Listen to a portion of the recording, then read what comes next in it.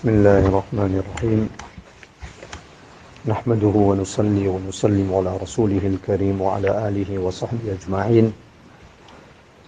We are coming to the end of the month of Zul Qa'dah. So if the moon is sighted, if not sighted, then the first of Zul Hijjah will be on Monday.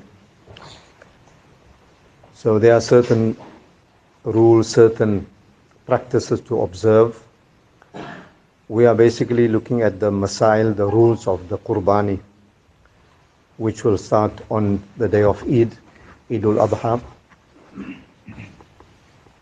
Inshallah, we'll discuss about the first 10 days of Zul Hijjah, which is a sacred period for ibadat.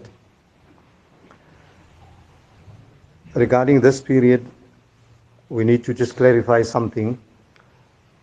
Many people believe that during these days of Zul Hijjah, you cannot cut nails or you cannot shave hair or trim the moustache, whatever, removing pubic hair. So the masala there is not that it's not permissible. It is mustahab not to remove the hair and the nails.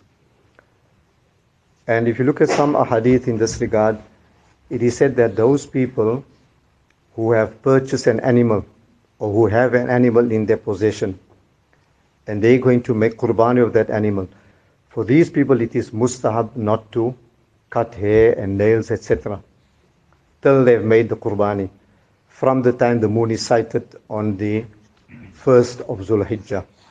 So for that, like 10 days. So this is, firstly, is mustahab. Secondly, is for those who have an animal in their possession. Nowadays, we seldom find people doing qurbani like that. What we do is on Eid day, we pick the animal, select the animal, and we make the qurbani.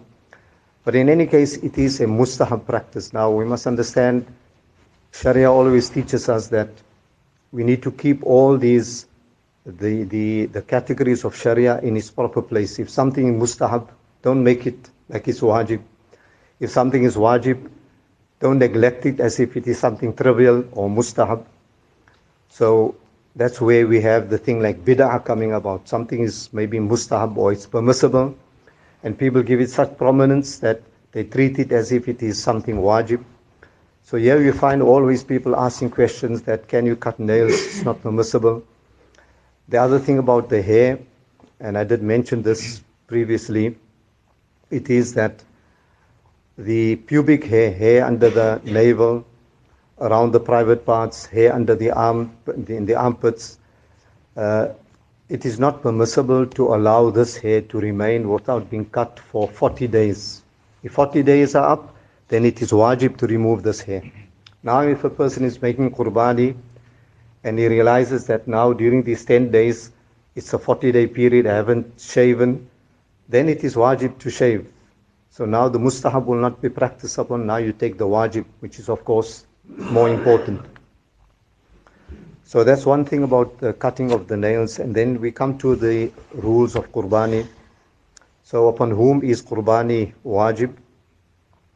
So a person who is in possession of the nisab of zakat during those days. So basically people have given zakat in Ramadan. So the same people, for them, they will have to make arrangements for their qurbani on the day of Eid. We have 3 days, in the Hanafi mazhab is 3 days, the day of Eid, 2 days after Eid. These are the days of qurbani. In the Shafi mazhab, you have an extra day. And the qurbani time starts from Subuh Sadiq. That's the time that you can make qurbani. But for people who are going to make Eid Salah, that means people living in the cities, in the towns, they cannot make their qurbani before Eid Salah. They can only make it after, once the Eid Salah has been performed. The first Eid Salah in the city that is done, they can then start making their qurbani. But those who live on farms, villages where there's no Eid Salah, they can even make their qurbani before Eid Salah, but after Subuh Sadiq. Subuh Sadiq is when the Fajr time enters. Then another important thing here is, which I need to clarify, is the fasting. We will hear, inshallah, maybe tomorrow we'll discuss in the Jummah about the rewards of the first 10 days of Dhul Hijjah, and fasting on these days is highly recommended. But when we say fasting on the 10 days, we exclude the day of Eid. So it's 9 days actually, because Eid day and 3 days after Bakr Eid, it's not permissible to fast. It's haram to fast. There are 5 days in the year that you cannot fast. The 2 Eids and 3 days after Eid al-Adha or Bakr Eid. So this is the fasting you can do, like I said, from the start of Dhul Hijjah. But once the 9th of Dhul Hijjah comes, after that, for the next 4 days, one shouldn't fast. We'll continue, inshallah, maybe next week again, just to explain. An important thing that I need to explain is the method of slaughtering the animal.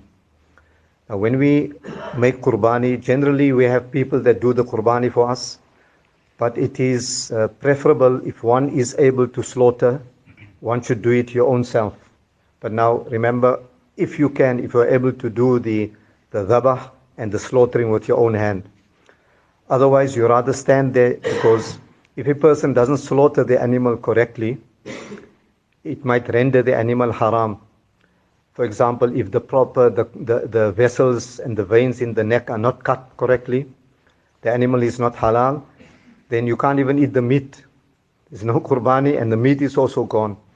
So unless one is sure of himself, one knows how to slaughter, then you do it yourself. Otherwise, stand by the animal and let someone else who knows the method of dhabah do the slaughtering.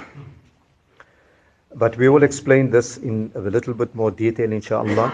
I was saying that qurbani is wajib, and remember, it's wajib on the individual, and it will even be wajib upon females as well if they are in possession of zakat. Just like females must give sadaqah fitr on their own, they must give their own zakat, they must also do their own qurbani. Then another important thing, one last masala here is, we find some people had not made qurbani in the past.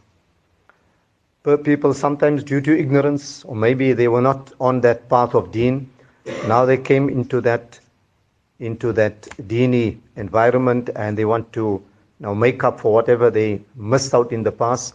So if qurbani was wajib 3 years, for the last 3 years, 4 years, and you hadn't made qurbani, there is a qada of qurbani as well. But that qada is not the slaughtering of an animal. You've got to give the value or the price of an animal in sadaqah for the past. And the price you've got to take is the current price. Okay, so you're going to take the current price, and we know now the animals, of course, every year the price goes up. So this is qada of qurbani for those who hadn't made it, if the qurbani was wajib. And if a person is not sure, then you can ignore that. Sharia will not impose something on you when you are doubtful, when you're not sure. Was qurbani wajib? I can't remember. But once you are certain, then you got to give the qaza of qurbani as well. And the qurbani, as I said, it's wajib. But if a person who's got the nisab of zakat, so he buys his animal, or he buys it on the day of Eid, or he goes to the farm, he selects an animal, pays for it, and he makes the qurbani. But a person upon whom qurbani is not wajib, he can also make qurbani. If one has got the money, sometimes they might have money for that particular occasion. Zakat might not be farz upon them, so it will be a nafil qurbani. But once that person purchases an animal, before that qurbani was not wajib. Once he's got the animal in his possession and he bought it with the niyat of qurbani, now it becomes wajib upon him. So he's got to slaughter that animal. He can't change his mind now, say, no, I'm not going to slaughter this or use it for my meat for the family. It has to be done as with the niyat of qurbani. We'll continue with this, inshallah.